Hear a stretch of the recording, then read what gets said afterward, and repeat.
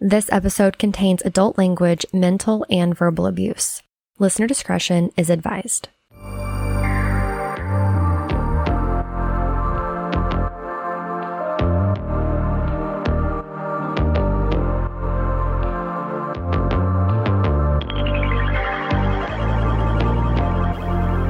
You're listening to It Doesn't End Here. It doesn't end here.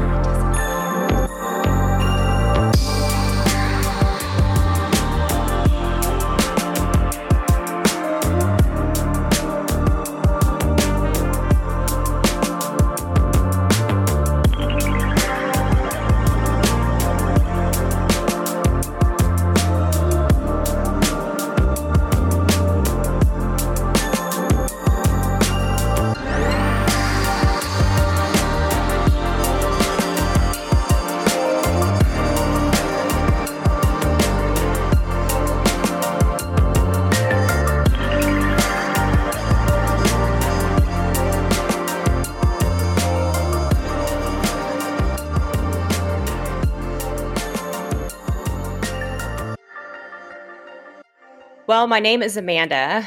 I am just shy past 40 years old. I've lived a pretty basic life, or I thought it was, growing up in Edmond my whole life, going to college in Stillwater, living in Enid for a while. I was just Oklahoma born and bred until I discovered bigger parts of the world and discovered myself along the way. And I'm actually a mental health therapist, which adds a huge twist to everything, doesn't it? Absolutely. And that is why I'm so excited to have you on the podcast to be sharing your story, because I'm sure that this is something that you do with your patients all the time. What type of therapy do you specialize in? Well, throughout the years, I've always had a particular niche for PTSD and trauma-based therapy. Most of my work began working with combat veterans and dealing with combat trauma from the Vietnam War all the way up to the current climate. As I grew in my career, I came to really have a fondness for the LGBT community. And so I started working with that community in the VA and particularly transgender individuals. And that just kind of led me along the way to my private practice. And I work primarily with the gay community and women, the two things I love. Those are the two things I love too. I think we can all just say, amen. We love the women and the gays. That's right. How long ago was this relationship? It would have been 22 years ago. I know it's been a really long time, but I wanted to share your story on the podcast because it really paints a journey of the healing process. And while this was 22 years ago, here you are talking about it, still healing. Still. And discovering in different ways how I haven't healed. Just certain layers that come out in your life and you realize, oh, this is still a thing. So how did you meet Chris?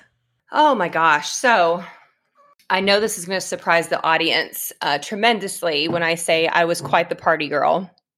I love the party. I love the people, the music, the mystery of meeting a new guy.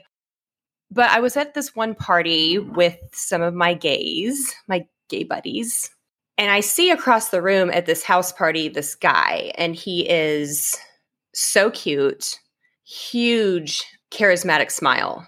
We're talking like Tom Cruise smile. Blue eyes, blonde hair, just gorgeous, gorgeous, gorgeous, gorgeous man. And he's staring at me and he's just smiling. And he keeps staring at me and he's just smiling. And after a while, I actually kind of got annoyed. And we parted ways. We didn't even really talk. I walked away thinking he was kind of creepy. And he walked away thinking I was a huge snobby bitch, which isn't totally off the table. I can admit that now. But we parted ways, and I was actually dating someone else, and he went on his way. And I don't even remember how, but it was spring, like 6 months later. And I'm single, floating around, but single. And my hairdresser at the time, who I adored, said, well, what about Chris? And I was like, what do you mean, Chris? And she said, well, that guy from the party, he asked about you. She did Chris's hair as well. So it was a hairdresser matchmaking sesh, I guess.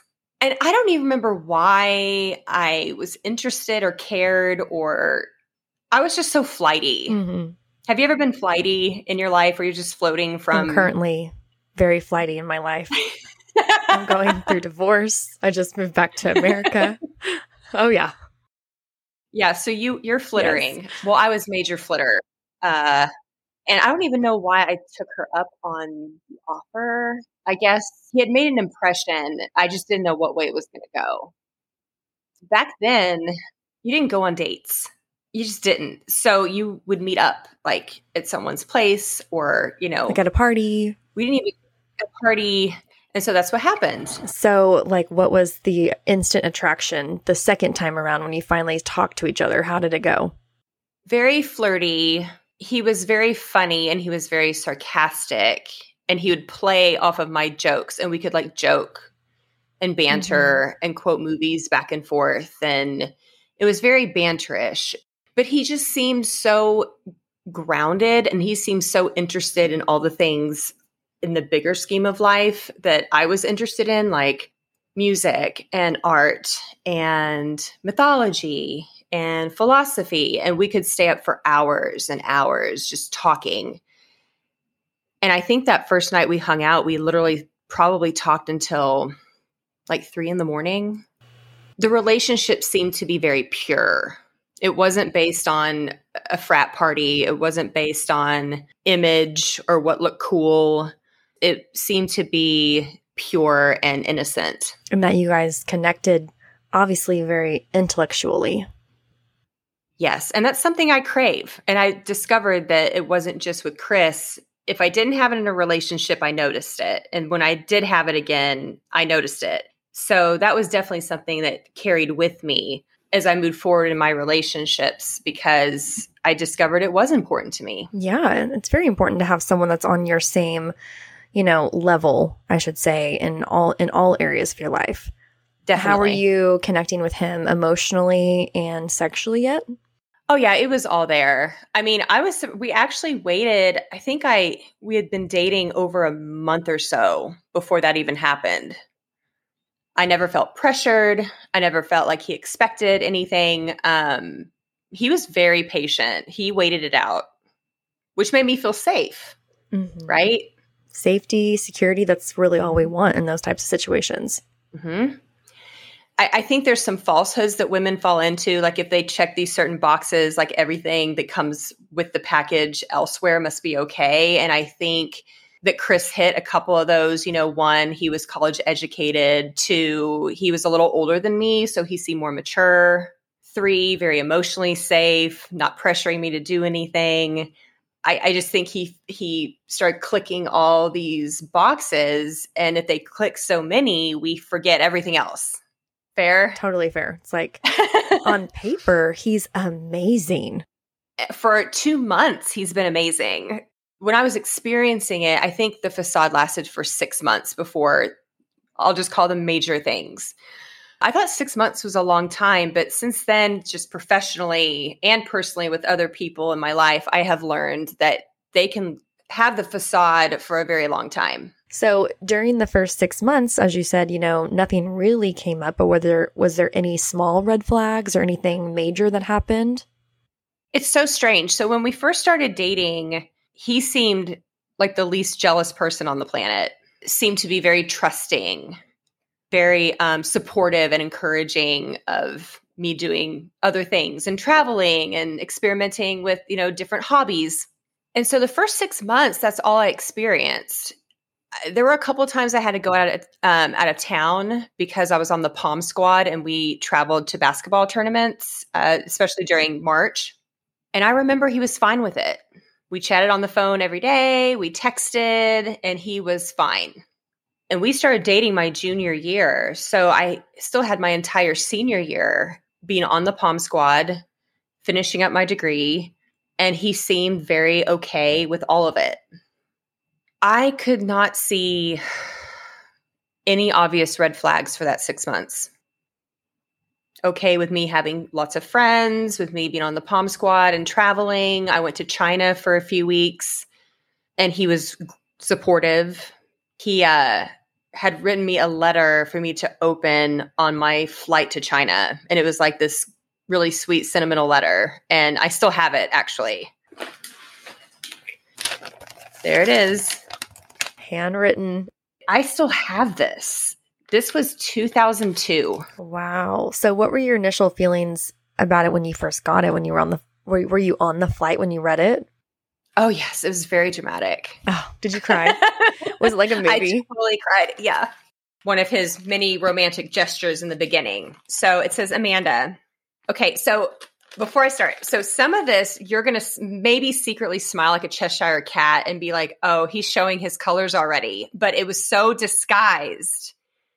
Amanda, if you're being a good girl, hopefully you're reading this somewhere along your destination to China. And if not, well, you just ruined your surprise. I hope that this trip will be a journey for you filled with so many experiences you have never known. With a smiley face. I look forward to and cannot wait to hear, taste, touch, and see the journey you are on just by listening to your stories. Of course, I miss you, but not too many people get to embrace and embark upon a journey quite like this. So please have the time of your life. Don't worry about home because we will still be here when you get back. A couple years ago, I wrote a poem, and in it, there is a little phrase that makes me think of you right now. And I'm not going to read it because it's just ridiculous. That's just... Oh my gosh, yes. I'm so bad. I love poetry. Poetry is my fave. I love poetry. Okay. Go on, baby. There is bound to be a little more. Life is too brilliant not to explore. Write me a letter with scribbles on the paper to show me you've looked around and smelled the labor. It is amazing when I look around at my world because you are everywhere now. I never dreamed a dream such as you would actually come true. You are in all things that I see through me, and you are a part of all things that are within me. I love you so much. This letter I did not write to make you sad. I wrote it to let you know how much it means to me to be a part of you and how happy I am for you that you get the opportunity to enjoy a journey such as this. I hope you don't get too homesick because I want you to have an experience of a lifetime. And if you get a chance, take a moment of each day just for yourself so that you will always love that or have that, always have that. You won't be needing us for a while. It means him, the dog. So take something with you that makes you smile. I love you, baby. Have fun and hurry home, but have a hell of a good time. So yeah, all of that is all bullshit. And now that I read it, knowing his sarcastic smile, knowing his tone of voice, I can feel like a lot of undertones to that I would not have picked up on. And I swear that's how they get some of us too, because he had journals and journals and journals of entries, song, lyrics, poems, all the things. So, I mean, way to get to a chick's heart, right? I swear to you guys, men that are in music, they are creative, they're soulful, they want to write poetry, write you a story, write you a handwritten note, like that is my kryptonite. Same. Yeah, he was all about the art, the music, the creative writing, story, lyrics, poems. Yeah, he definitely had that capturing like quality about him. But you know, when you're 20 years old and you're on a plane to China, you know, literally turning 21 on the flight there, and you have this boyfriend that is handsome and funny and smart and attentive and loving and all the things, you're on a high. My life could not have been, in my mind, any more perfect than that moment. I was turning 21. I was going to be a senior in college. I was on the OSU Pom Squad. I had this handsome guy after me. I was like on my way to explore this part of the world. I mean, I was on this total high. And again, if I could close my eyes and like blink and be right back in that moment just to experience it one more time, I probably would. And which is really crazy to hear you say that, considering we're about to hear how much damage this man did in your life all those years ago. And here you are still saying, like, if you could transport yourself back in time just for like a moment to feel those feelings again, you would. Yeah. I saw this. So I'm a huge fan of Pink. Huge. Just like embarrassingly huge fan. Oh, I love Pink, the artist. I mean, she's extremely like empowering for women and children all over the world. Yes. Thank you for agreeing with me. I love her. And I follow her on Instagram. So she posted on her story, "I'm fucking feeling myself. Thank you very much." And she like is standing all proud in her harness, you know? That's how I felt at that time in my life. I was fucking feeling myself. Thank you. I thought at the time I did though. You know what I mean? Like at that moment, I was just a happy girl. I was at the top.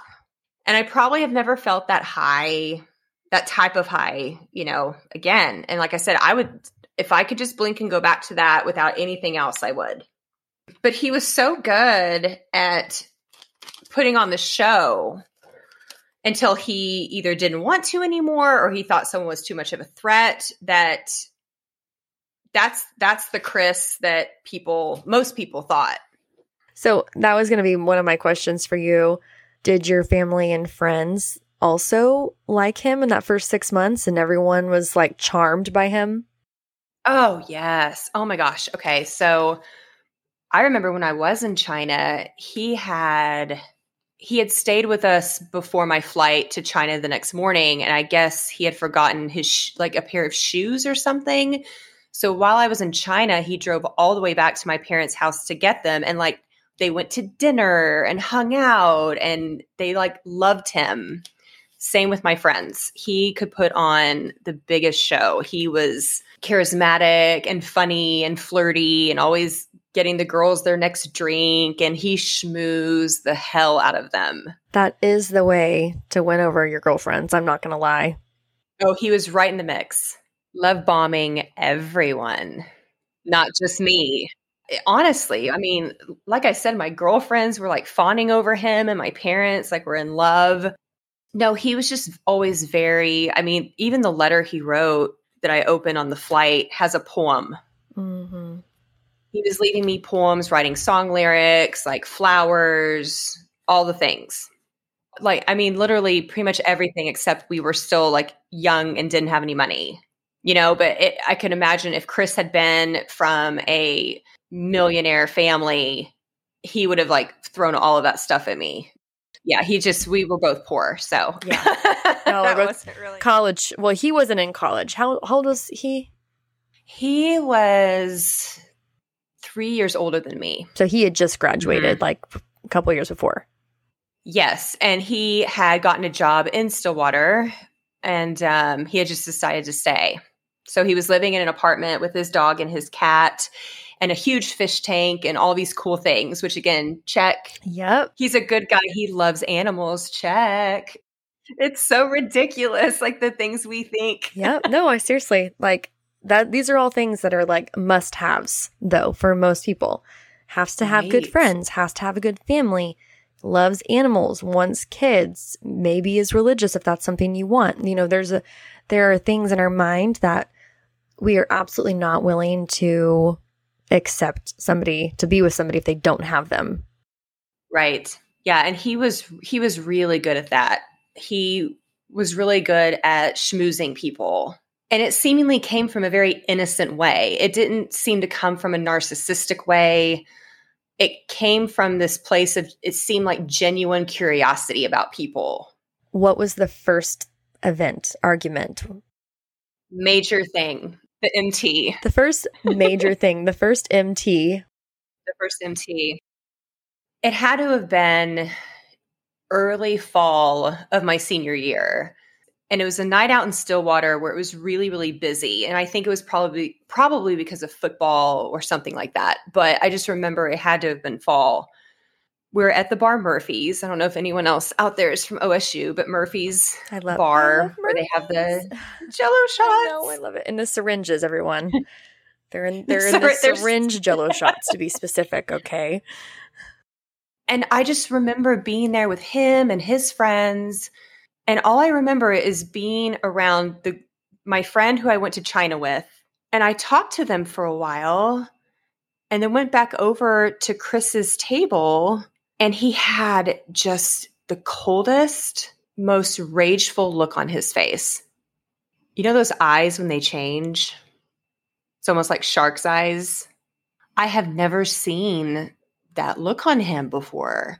And I immediately went into just like fawn mode. What's wrong? What can I do? Are you okay? He was angry with me because I had talked to my girlfriends for too long and I wasn't staying with him. I wasn't entertaining him or talking to him or fawning over him. And so I was in trouble. And I just remember him yelling at me. You kind of black out. It's almost like you create this like bubble around yourself to protect your psyche from the gravity of what's going on. And I just remember him calling me a bitch and finally me crying enough for me to run in the restroom. If anyone's ever been into the restroom at J.R. Murphy's, it's not the place to have a meltdown. Oh, babe, I'm sorry. I know. Like I'm like 41 and I'm looking at my, 21-year-old self and I'm like, I'm sorry. I just want to pick up that girl, me, and just be like, it's okay, but run now. Like, get away. I came out of the bathroom and he was gone. He had just left me at the bar without a ride. I'm doubting my reality at this point because this is Chris. Everyone loves him. It made no sense. It was so disorienting. I hate to say it, but I really took the responsibility. I talked to my friends for too long. I left him alone for too long. So after this, like kind of how did his demeanor change towards you?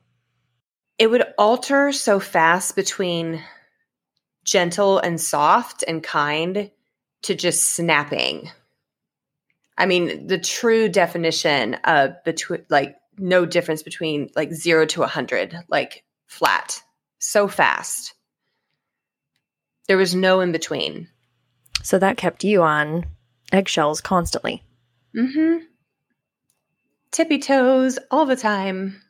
And it was so confusing because I loved being social and I loved saying hi to people and I loved getting to know people. So Chris's rules were just really hard for me. And I tried so hard. Did he have like outlined rules for you that you had to follow? Oh, no. It was just, I just had to know what I could do and what I couldn't do. And it would change. So what were the things you definitely could not do? I definitely could not leave his side for very long. I definitely couldn't talk too much. Shouldn't laugh or seem like I'm flirting with anybody. Yeah. I mean, these are all very, well, I mean, you would know better than me. Are these narcissistic traits that we're kind of outlining here? I definitely think there was an element of narcissism, but I also think that he had deeper mental health issues as well. I think that he dealt with a lot of depression and anxiety. He also had mood swings, personality stuff. Yes, I was in graduate school for this, but in no way I had no experience. I hadn't treated anyone yet. I had never even like tested anyone for a diagnosis before.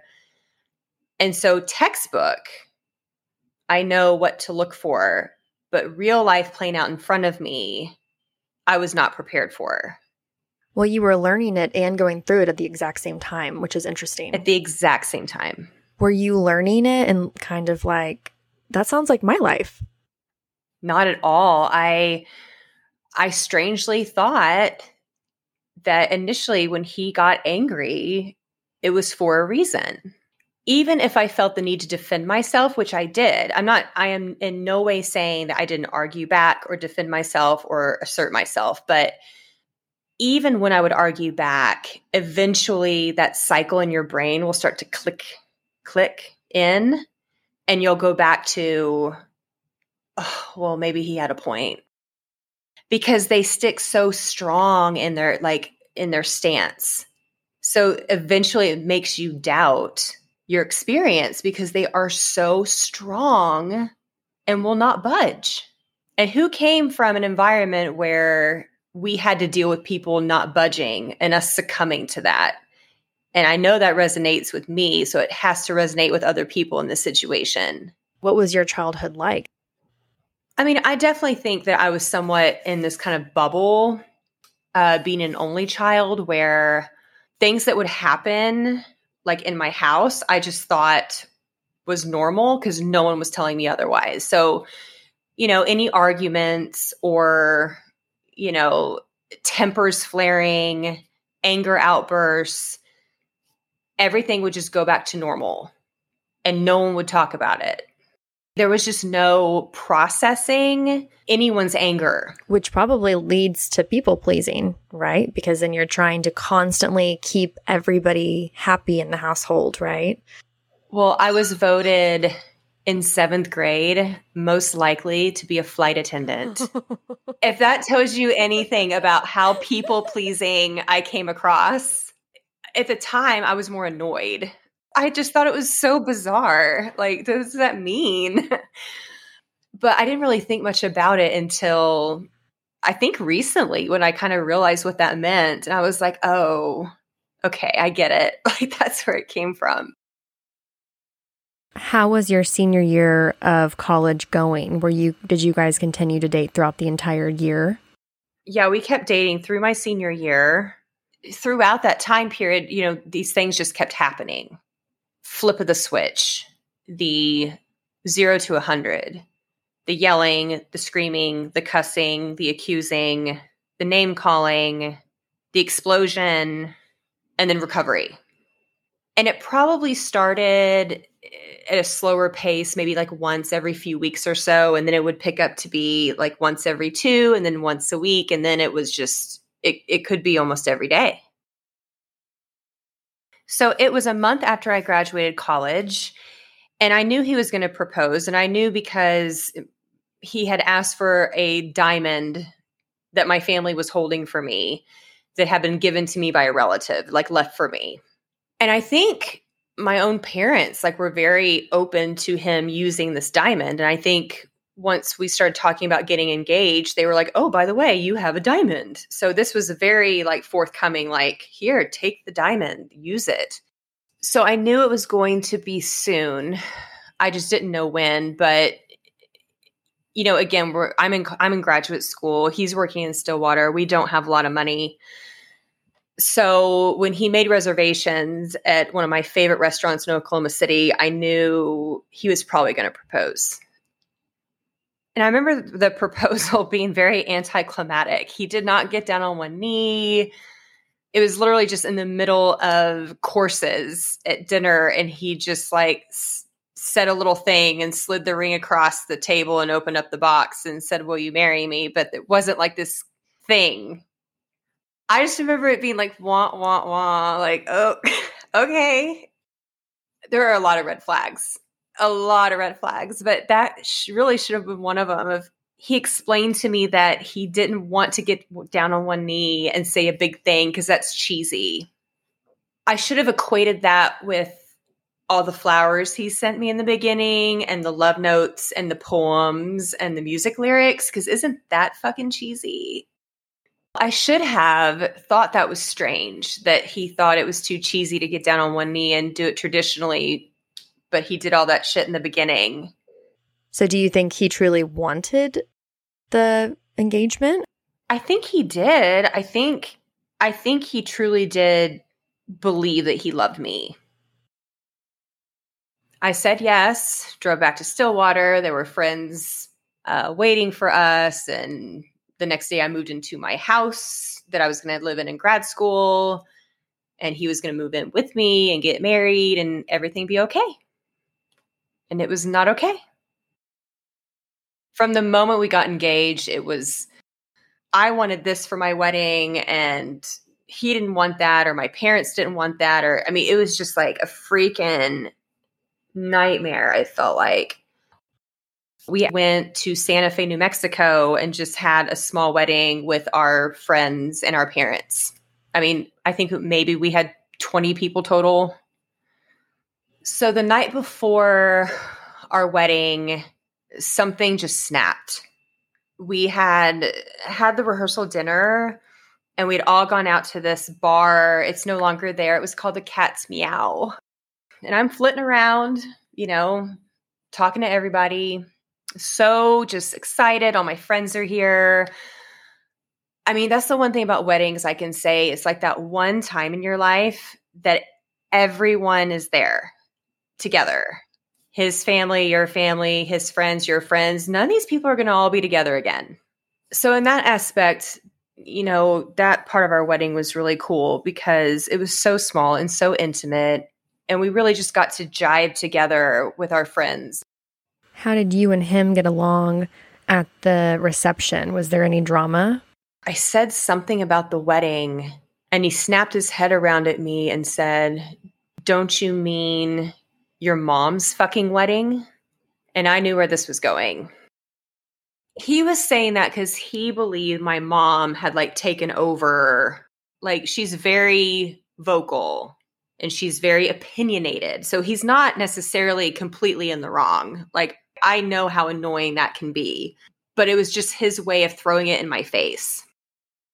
So a couple little snips back and forth. I just remember feeling very vulnerable and very exposed, and I wanted to leave. So myself and a couple of my bridesmaids, we decided to go back to the hotel. And my friend and I were sitting on the outside stoop.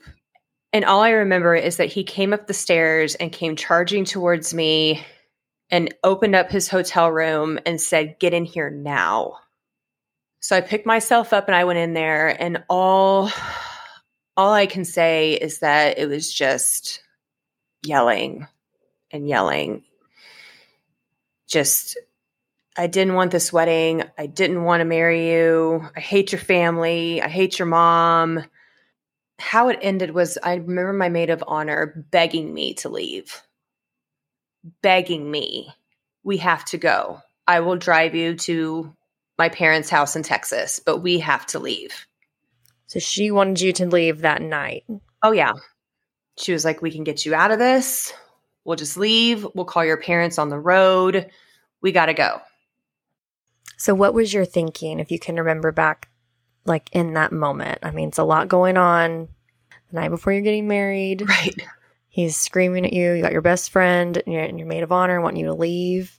I just remember thinking, I can't back out. I have to do this. We're in Santa Fe, New Mexico. All of us are here. We're getting married tomorrow. I have to do this. Now that you can look back on the situation, what is the advice that you would give to somebody who is wanting to get out of their engagement and get out of having their wedding, even if it is the night before? I would say that nothing is more valuable than your well-being. It doesn't matter how much you've spent on flowers or booking the chapel or church or reception. None of that matters as much as your happiness and well-being. None of it. And I wish I had thought that I was worthy or deserving of being able to walk away from something that far in and it be okay. It took me a long time to realize that people that are going to be mad at you for making a choice on yourself are not your kind of people. It took me a really long time. And I wish I could have been more honest then with people in my life. But I think up to that point, I was still somewhat delusional on how bad it was. So the next day was the wedding. How did you feel when you woke up? Oh my gosh, when I woke up, I felt so awful. All the crying and the alcohol. I was so puffy. I felt like crap. My sinuses were all congested, probably from all the crying and the altitude and the dehydration. It was so cute. The concierge lady from our hotel wheeled in a big humidifier for me and brought me tea. And oh my gosh, I don't remember how long I was in bed nursing myself before I had to get up and go to my bridal luncheon. Oh my God. You did everything in one weekend. Shit. Ladies, space it out. Space it out. You don't want all this in one weekend. Well, and did I mention the day before the wedding was my birthday? So there was... Oh my God. Everything. Yeah. Everything was this weekend. So he did that on my birthday as well. He ruined your wedding and your birthday weekend. And my birthday. Yes. What a gem What of a man. dude. Yeah, what a guy.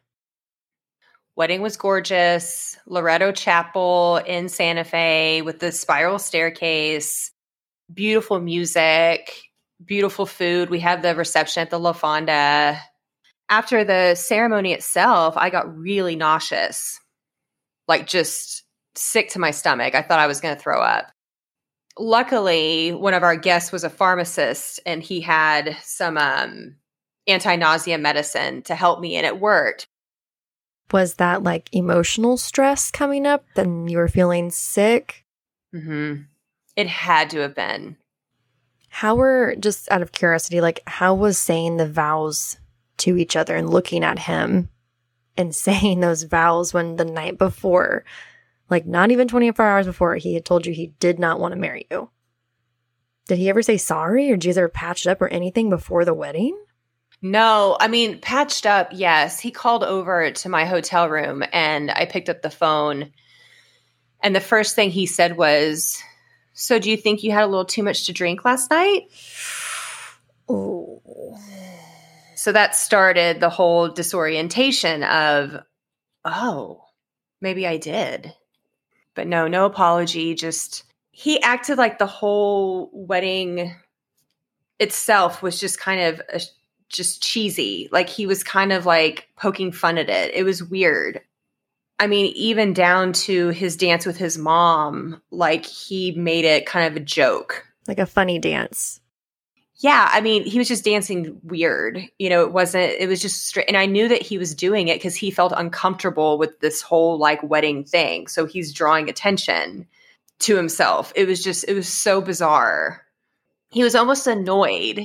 Yeah, and he had been so romantic in the first 6 months, but then he wouldn't even propose to you. In a traditional way. Right. So tell me about the honeymoon. How did it start and where did you go? I remember that did not start off to be like feeling like it was on the right foot. The night of the wedding, I remember him being so pissed at me because we did not have sex.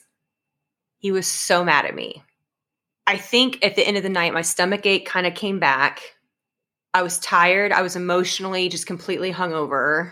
It was not a good time. I was just not in a great place. And I remember him being mad at me because we didn't have sex the first night of our, wedding. Because it's so traditional to do that. It's like, I didn't have sex on my wedding night either. See? I was so tired. I was so tired. I know. I just think that they should just get rid of that idea. But we went to Hawaii for our honeymoon. I mean, initially it was beautiful. I mean, just the hotel and the beach and the food and like the excursions we went on. And I just remember everything being like really, really cool. And I just remember having so much hope that a lot of our problems might be solvable. Then the last night rolls around. And it's almost like they can keep it together until like they know that they have to go home and then they throw a tantrum. It's like the buildup of going back to reality and they have a tantrum. But I remember it started over something just really trivial. I think he was asking, or we were talking about religion, and he was very anti-religion. And I'm not anti-religion. I just don't always like the institution. So we were just kind of talking, and he said something like, well, you don't mean to tell me you believe in God. And I said, well, yeah, I believe there's a God. I believe in God. I'm just not always sure that what they say about it is 100% like factual truth. That's all. But I do believe in God. And I just remember he got so mad at me, like called me stupid. I'm an idiot. Growing up in that, country club lifestyle made you dumb, made you oblivious to the world, made you naive, all these things. Well, I knew that he wasn't like a strict Christian but I didn't know he was that harsh about it. Like, my gosh. And I just remember us talking and me saying something like, it was a heated discussion about, if God is real. And I just remember saying something, well, I don't know exactly what God is like, if it's a he, if it's a she, if it's multiple gods. I'm not sure, but I know I have to believe in something because I'm too afraid to believe in nothing. I said, so I kind of consider myself to be a believer in God, but maybe not in the same way as other people. And I just remember he was like, that is so fucking stupid. Like, you are a sheep just like everybody else, like that type of thing. And of course that hurt my feelings, but then we would get into an argument because, like I said, before, I would take it, but I wouldn't take it. Like, I would fight back, but it always ended in the result of me apologizing and him making some excuse about you're on your period or you had too much to drink.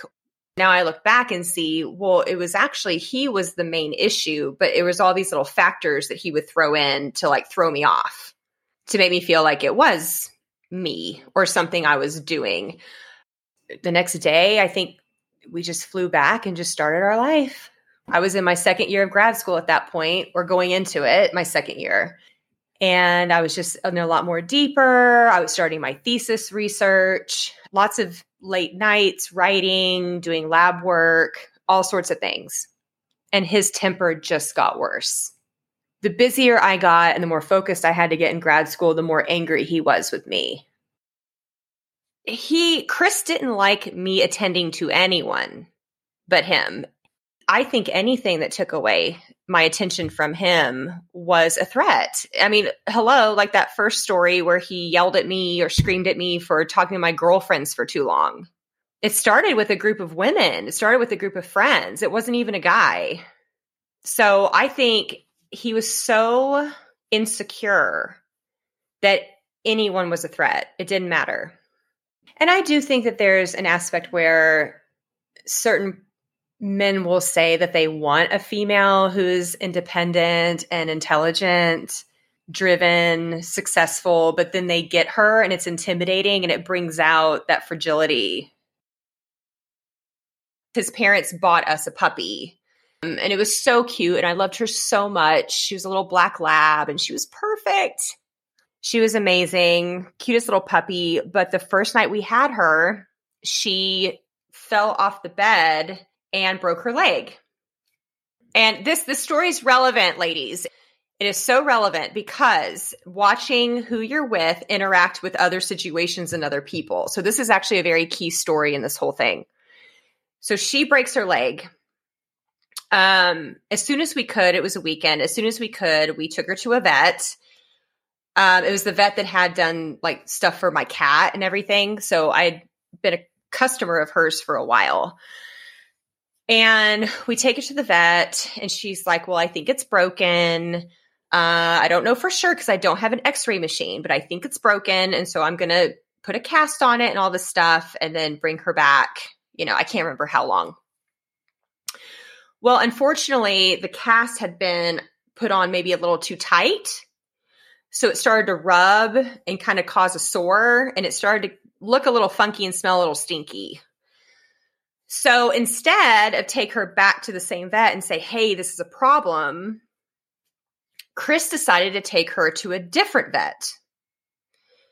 The different vet said, we have x-rays, we can see, and sure enough, it was broken, but they said the cast was for sure put on too tight. So they had to redo the cast and give her ointment and probably some antibiotics because of the sore. Well, Chris was pissed. He was so mad that this other vet had put the cast on too tight, caused a sore, caused us to take her to somewhere else, spend more money, which, again, looking back, if we had taken her back to the same one, she probably would have seen us for free.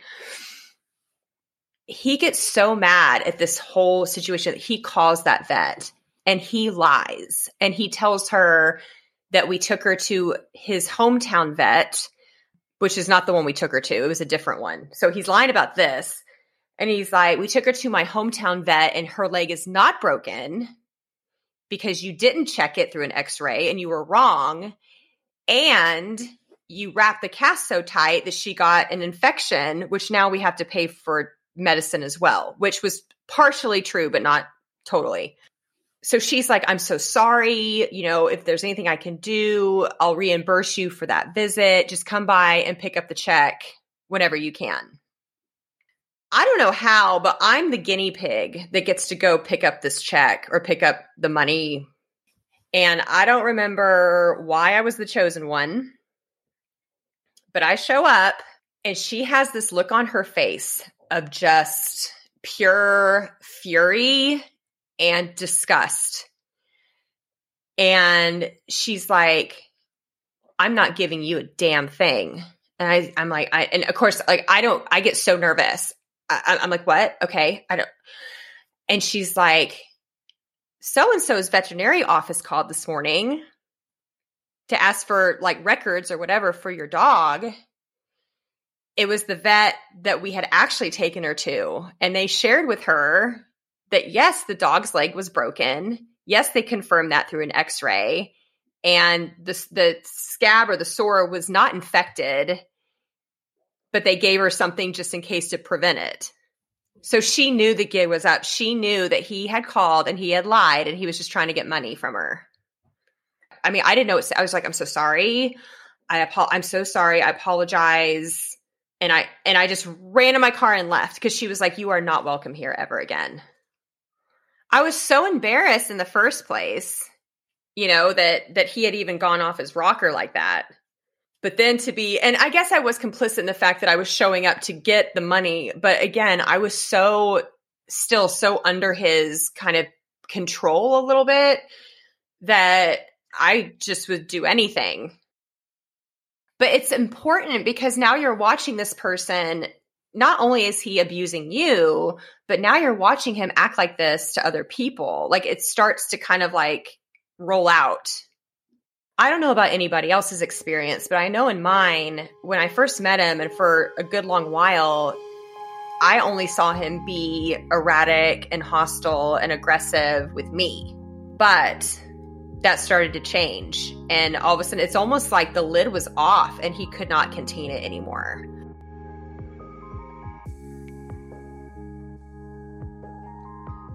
I'd like to say thank you to Amanda for sharing part 1 of her story.